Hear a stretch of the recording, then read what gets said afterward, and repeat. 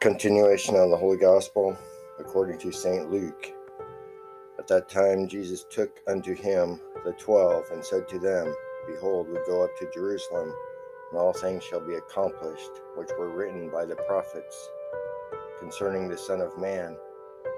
For he shall be delivered to the Gentiles, and shall be mocked, and scourged, and spit upon. And after they have scourged him, they will put him to death, and the third day he shall rise again. And they understood none of these things, and this word was hid from them, and they understood not the things that were said. Now it came to pass, when he drew nigh to Jericho, that a certain blind man sat by the wayside, begging. And when he heard the multitude passing by, he asked what this meant.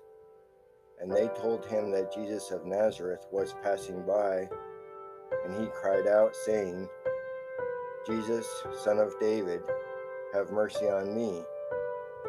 And they that went before rebuked him, that he should hold his peace. But he cried out much more, Son of David, have mercy on me. And Jesus, standing, commanded him to be brought unto him. And when he was come near, he asked him, saying, What wilt thou that I do to thee? But he said, Lord, that I may see. And Jesus said to him, Receive thy sight. Thy faith hath made thee whole. And immediately he saw, and followed him, glorifying God. And all the people, when they saw it, gave praise to God.